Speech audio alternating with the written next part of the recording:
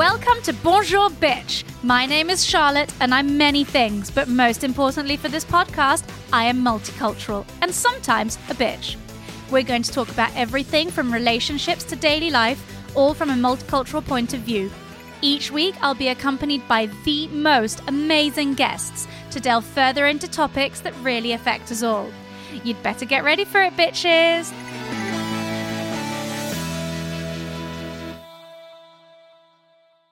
Hi everyone, welcome to today's episode.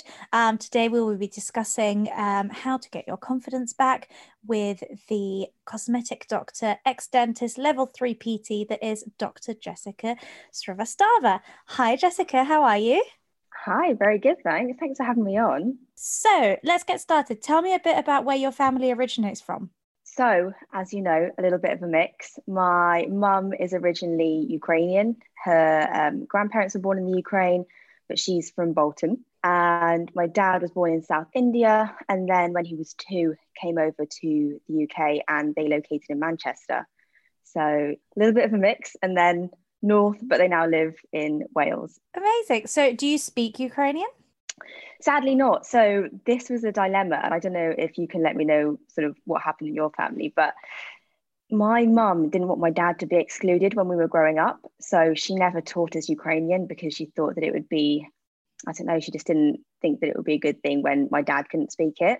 Bearing in mind, we lived with my Ukrainian grandma. So she mainly spoke Ukrainian. So she would randomly say little words. So we'd pick up bits, but you wouldn't be able to speak a language. You wouldn't be able to speak it fluently. And I think that's one of my mum's biggest regrets now, to be honest, is that she didn't just teach us.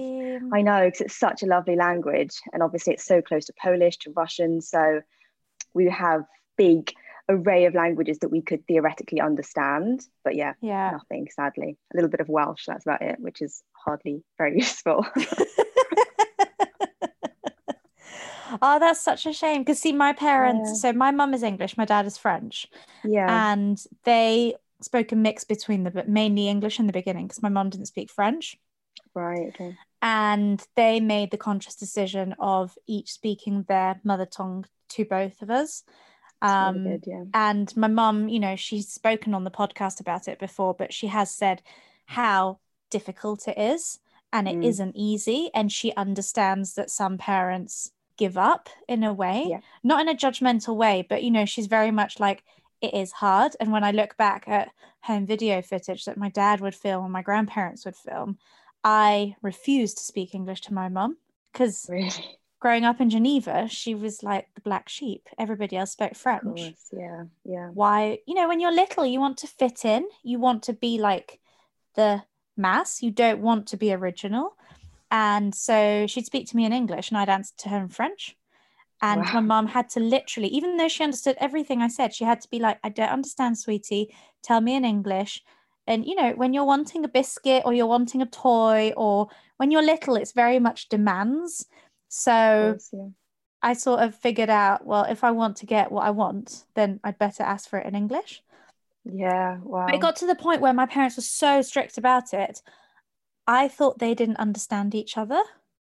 So I would translate between them because I thought, well, they're a bit daft. Like she speaks English, she speaks French. They clearly don't understand each other. They need me to translate everything. Wow. And you know what?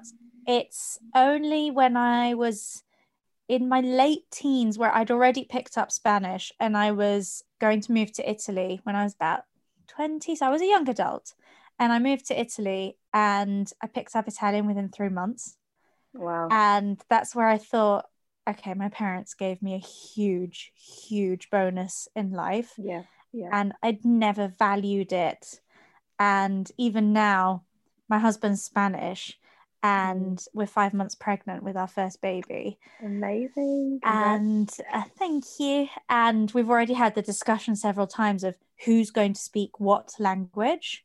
Right. And trying to, you know, he'll obviously speak Spanish. I'm going to speak French, and then my mum will speak English, and then being in London in the UK, she'll hear English a lot. But we're going to send her to a bilingual primary school and with added classes, even if it's just playtime, but added playtime or classes in the third language because we want to make sure that she's fully trilingual, because Yeah. I don't fancy giving up one of my two languages for her. No, you shouldn't have to. No, And exactly. if you think about it, French, English, and Spanish, they're so international. With those three languages, you can do most things in the world nowadays. Yeah, Um, absolutely. They're the best languages to learn, to be honest. I mean, even if I had learnt Ukrainian, like, what would I be doing with it apart from speaking to my family, which is but the lovely in thing is, itself. you would, like you said, you would have then been There able are to, overlaps. as a Yeah, teen, learn Russian. yeah, And yeah, then that could have potentially been, very useful if, with Russian clientele or things exactly. like Yeah. that. They're things that it's not even so much the actual language that you learn. It's also the fact, I think, that you understand that you can think in different languages. You don't need to Mm, translate when you want to say yeah. something. You can dream in different languages. You can count in different languages. Really? Do It's, you? Yeah. oh, yeah. It's And the thing crazy. is, you associate a language to a person. Mm. So if I'm dreaming of my husband, I'll be dreaming in Spanish until Wow. somebody else comes into the dream with who I speak English. And then it'll start to branch out in different languages. Oh, that's Unless it's amazing. somebody who, like one of my best friends, he speaks the same three languages as I do and completely fluently. Hmm. So if I'm dreaming of him, it'll be a constant mix of languages. Wow. Yeah. So yeah, it's That's it's a funny one. incredible. But That's so cool. anyway, we're not here to talk about languages. We're Sadly. here to discuss about you and your career and your life and etc. So how did your career start out? Because I was reading up about you a bit. And so you're a cosmetic doctor now, but you Yep. used to be a dentist, but you're Yep. also a level 3 PT. So I Yes, mean, very strange. tell me more. Bit of everything. When I sort of back in the day, I mean, the first sport I ever did was horse riding. So I had my first horse at 7, and it sort of progressed from doing a bit of everything to specializing in dressage. And at 18, I had the option of, like, I mean, by 14, 15, I was representing Team GB. And I Oh had my the God, that's option of, yeah, amazing. it was awesome. And like that was my passion, that was my absolute love. But my parents are very academic. My dad's a doctor, my mom was a senior nurse. And it was sort of, go to university, be a dentist. It's a great career for a woman, in inverted commas, from my dad. I know, no comment. And yeah, I just had to leave riding behind. And so I've Oh always had that passion for no. sport. And it would have been something that it's sort of, well, luckily I'm in that position now, but with riding, it would have been, you wake up every day and it doesn't feel like a job. It's just something that you love. And it's such a passion that, yeah, I think it would have been amazing. But I mean, with every kind of sport, unless you make it to the top and unless you're sort of Olympic athlete level, which I don't know, who knows what would have happened, it's very hard to make a good career and a Yeah. good living out of it. So I think ultimately I made the right choice. So at 18, I left, sold my horse, went to dental school and was there for 5 years. Never honestly really liked dental school, never really liked teeth, just persevered with it. And I say this to so many students that are there now and that message me and sort of say, I hate dental school, what should I do? And I was like, honestly, I didn't like it, but just get it done. So that's what I did.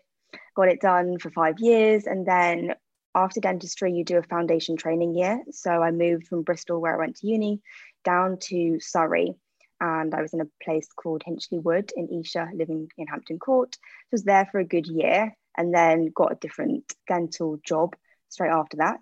But during that time, I qualified in facial aesthetics. So I did my foundation, dermal, and filler course and Botox course, and obviously found my love for aesthetics. And it's weird because I feel like it does overlap with sort of the precision of dressage and sort of the fine tuning I had to do throughout the whole of my life growing up. And it's that sort of passion that I think that I've found in aesthetics that just led me to where I am today. So yeah, finally threw in the towel with dentistry and quit. When was it now? October last year.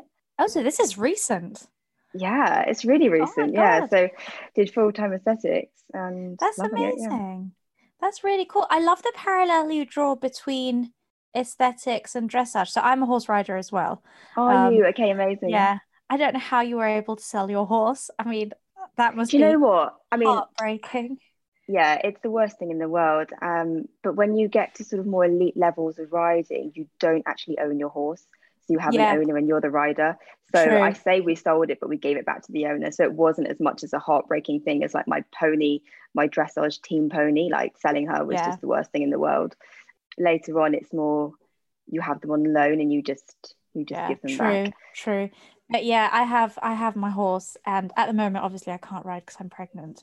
But I go and see him, and I miss him so much. I And then it gets to bet, that point yeah. where I'm like, I want to see him being ridden, but then I'm really jealous of whoever's riding him, and I'm just like, Yeah, of course. Yeah. Your But baby. I do a lot of dressage with him because when I was little, I used to ride, but never competitively. It was always more just casual riding and that sort of stuff. And then I went to boarding school and was more interested in boys and sort of stopped riding and then fell back into it in my mid 20s.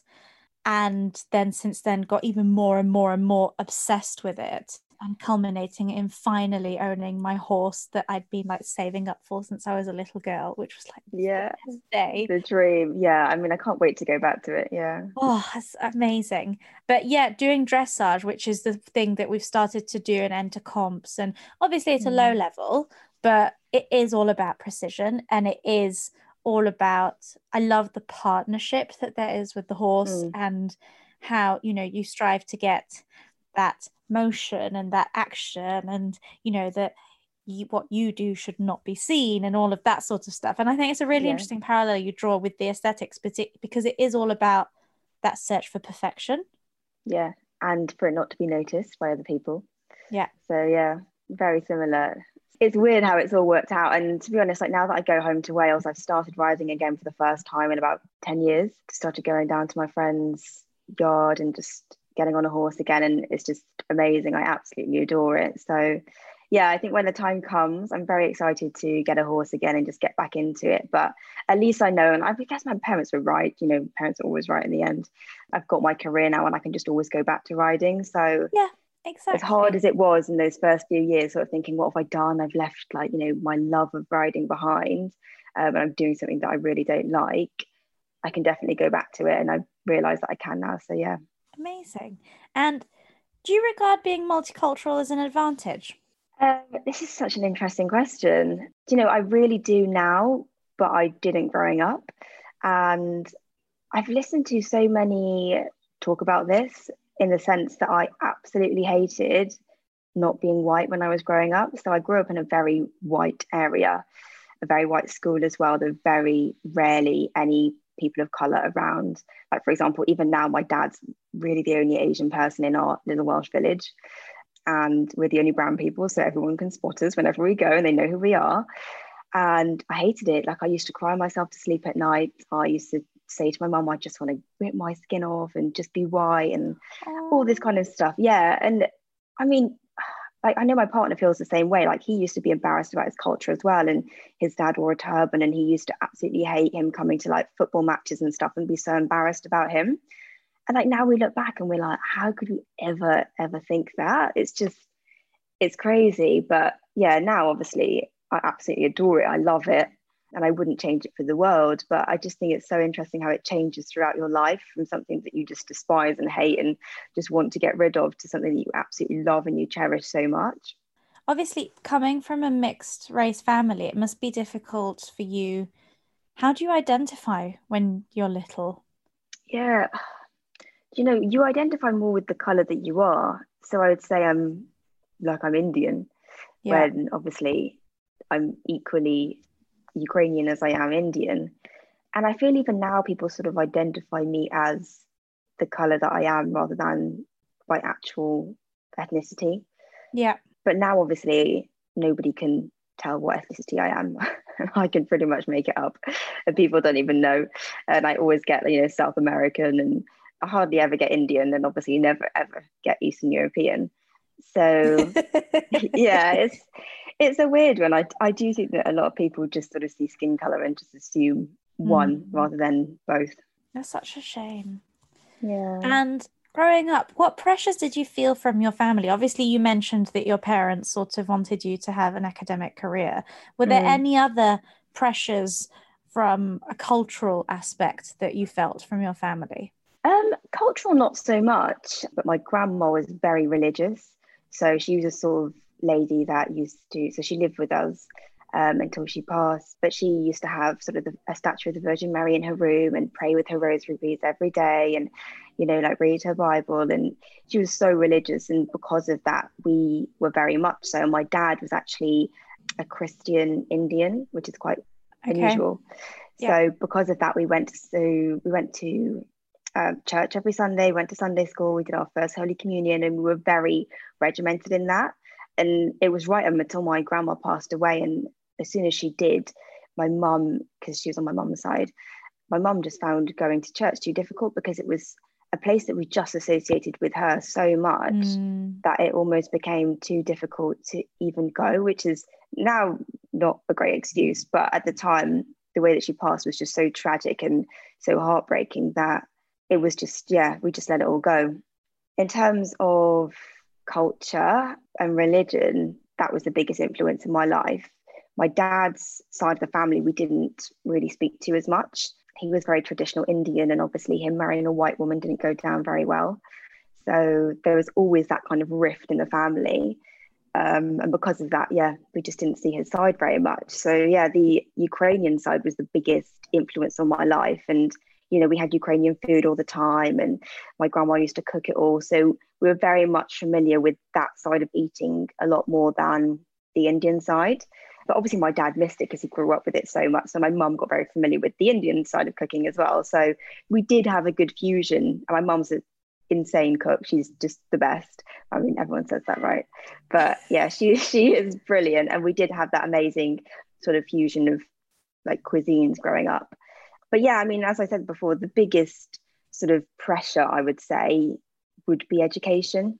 And do you see any correlations between the Ukrainian and Indian cultures? Because obviously they're very different, but are Mm. there any similarities or things that you've picked up on as you've grown up with those two cultures? Yeah, I mean, as I said, the religion was the same for us, so that made it very easy. I think if my dad had been like Hindu or even Sikh, I think it would have been really different. So I almost feel a bit, I mean, it sounds really strange, but if I use the word like coconut, where I'm brown, but I was so white on the inside that I was so uncultured, and embarrassingly so. I mean, when I met my partner, he had to educate me on his whole culture because I just didn't know anything. I didn't know anything about Indian culture, even though I am half Indian. I knew nothing. So yeah, I lived a very white life, I would say, until sort of my late 20s. But yeah, the biggest correlation I would say it was the religion for me. I just had such an influence from my Ukrainian side that I didn't really have much to compare to my Yeah. Indian side. And speaking about your partner, where is he from exactly? He's Sikh. His family live in the Midlands, but yeah, he's Sikh. And how does he manage your cultural blend? Because obviously you said that he's had to teach you about Indian Yeah. heritage, but how does he manage with your Ukrainian cooking and all of that sort of Yeah. stuff? I mean, you say this now. I mean, even though we ate like that growing up, typical grandma, she never told anyone any recipes. So she would just do her own thing, speaking Ukrainian, and no one would know what she's doing. Even my mum can't recreate her recipes. And, you get Ukrainian cookbooks and it just never ever tastes anything like hers. So yeah, he hasn't really experienced that side of anything yet. He loves the cultural blend, I would say. He's always said that. And even though his family is Sikh and his dad in particular was quite religious, his family is still quite westernized. So it's obviously never been an issue in terms of the fact that I'm not personally Sikh. Being mixed race myself, I think it's really nice to sort of have lots of different cultures. Brings so much more to the relationship, I think.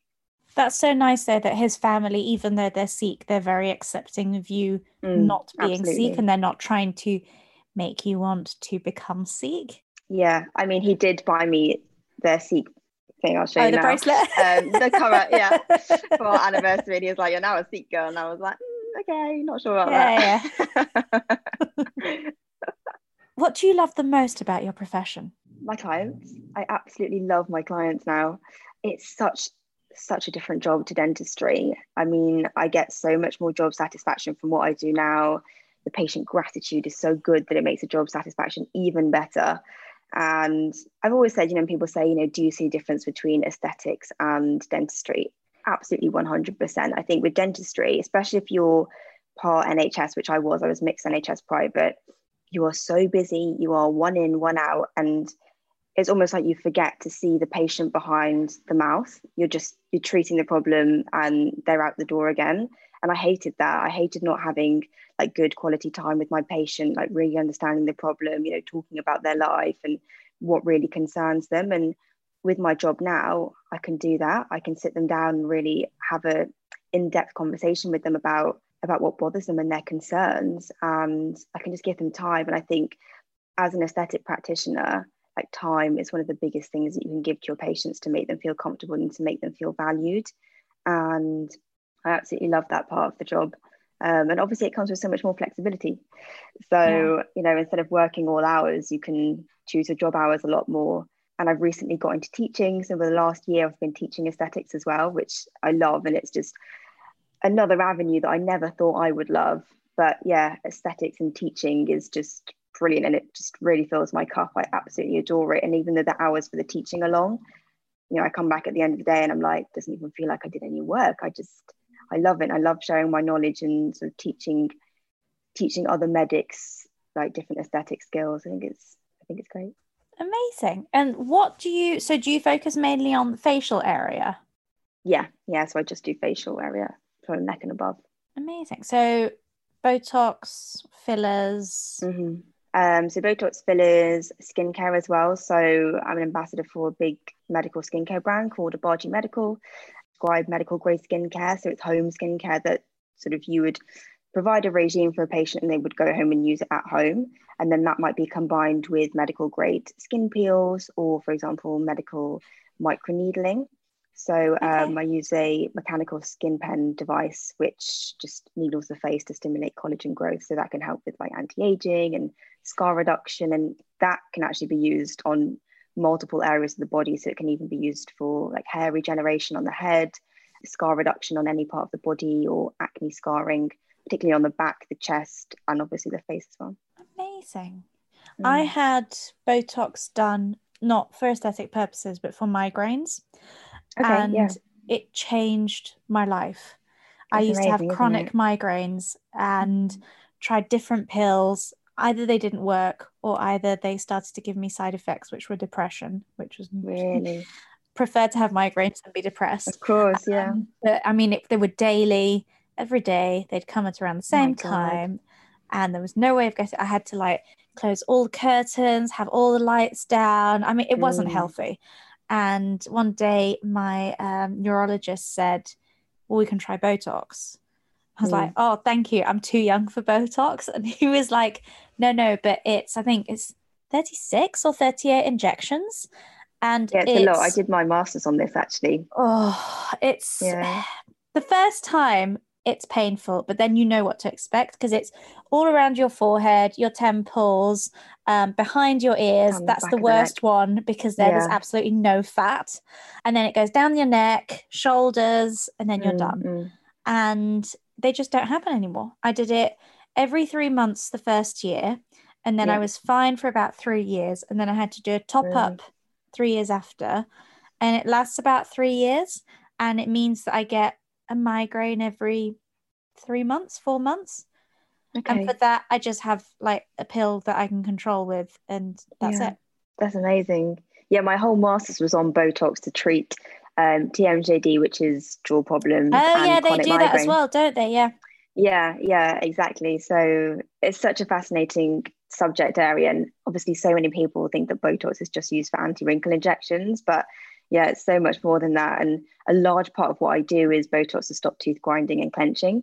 So it does have, so it has cosmetic advantages in the sense that it slims the jaw, because as you grind your teeth, your jaw gets wider and your face gets wider. So for a lot of females, obviously they don't like having a square face due to their enlarged jaw muscles. So as well as obviously removing pain, removing clenching and tooth grinding, it slims the face. So yeah, it's such a good treatment. But it's really interesting because I remember also a few years ago, once I'd already done it for my migraines, I had my left shoulder. There was a nerve that was basically spasming constantly, and it was so painful. I mean, there were some days I could barely get dressed by myself. Like it got really bad. The sports doctor that I was seeing about it said, we could try injecting Botox into the nerve and it would sort of calm it down. And I was like, oh, yeah, that's fine. I've had Botox for migraines, so go for it. And he was like, oh, usually it takes a lot more convincing to explain to people. And I was like, no, it's fine. And it was fascinating because he actually had the sort of the thing to see on the screen, the liquid going in. So I was able to see it actually go in and react and sort of spread out. Never needed to do it again. Completely sorted out the problem, and I was fine the next day. Like, it's fascinating. I think that with Botox, there's so many more avenues that can be explored. And absolutely, yeah. When I do it for my migraines and I do it all over my forehead, I can't. I don't have any wrinkles for a few months. And the first time he did it, he went a little bit too heavy on top of my eyebrows, so my eyebrows sort of like sunk a touch. No. Oh dear. Yeah, that's the trouble when you're doing it for medical purposes, not cosmetic, right? It's not designed to give you a nice cosmetic result. And I remember I was staying with a friend and I woke up and she was like, something's changed on your face, but I can't figure out what. And literally we were in front of the mirror for a good 10 minutes and I was like, this doesn't look like me, but I can't figure out what it is. And then we were like, oh, it's my eyebrows. They dropped by like a millimeter or two. Action. Yeah, but it's enough to completely change your face. It is. And amazing, from then on I was always like, can we please not do anything around the eyebrows, please, because they just like dropped. Interestingly, it's probably more the forehead that drops the brows down. So really? I mean, I don't know how much detail you want to go into with this, but it's to do with the forehead muscles because that's your main elevator muscle. So if that's weakened too much, then this is a depressor. So the frown gets stronger and it pulls the brows down. Oh, interesting. Last question. Do you see yourself as a role model for other practitioners, for women, for mixed race women, for Indian women? It's weird. I don't know. I wouldn't say I am at all, but I mean, the messages that I get and, the time that people take to send me long voice notes and messages and even emails about their situation and how like me making this switch and sort of documenting my switch from dentistry to aesthetics has been such an inspiration for them. And it's something that they want to do would imply that I guess somewhat I am a role model. But obviously I hate using that term myself. But I don't know. I just think that the information I put out there, if it helps one person, then amazing. If it helps multiple people, then wow, blows my mind. But I think, as I said before, I think a lot of people that are doing dentistry just don't like it and don't know that there's other ways they can use that degree to get out of dentistry. I think it's not like another degree that you can do at university where you come out and you've got lots of different avenues you can go down. You study dentistry. So in your head, when you leave, you think dentistry is all I can do. Whereas in actual fact, you've done 5 years of really in-depth head and neck anatomy. So you're really well placed to then go on and actually inject the face much more so, I would say, than a doctor because they do the whole body in 5 years, whereas all we do is head and neck for 5 years. So in terms of aesthetics, and given the fact that all we do is inject each day, we're giving local anesthetic for injections around the teeth. Given that, we're so much more used to injecting the face. So I think that we are really well placed to actually go on to be aesthetic practitioners. And I think it's just such an ever-evolving industry right now. It's still relatively new. So because of that, I think people are still learning about it and still exploring it. But obviously people coming out of university now, like even the messages I get are sort of, I'm in third year, when can I start thinking about doing aesthetics? And I'm like, okay, hold on, you've got a long way to go yet. You need to build up your clinical skills. You need to learn how to take a good medical history, conduct a consultation. Like you've got a long way to go. So people are definitely more aware of aesthetics than they were when I qualified 5 years ago, which just shows the growth of the industry. So Yeah, I do think that a lot of people sort of rely on me to sort of make their career choices, which is extremely scary. And I obviously keep relaying back, I am not a careers advisor. However, if you do want to study aesthetics, finish your degree and then have a look at it. But yeah, I do think that a lot of dentists have kind of come to me and sort of said, thank you, like because of you, I've made the switch, or I've cut down my days of dentistry and I'm only doing one day and now I'm just doing aesthetics. And again, it's the best decision I've ever made because it's just such a different pace of life. It's just so enjoyable versus the grind of dentistry. So yeah, I guess think that, I can provide a lot of information for different people. Amazing. And I think it's great that you do it. And, you obviously, it's your perspective and it's what you've chosen to do. But, I think that it's great that people have somebody to ask that has actually done the transition and that you're being completely honest about it.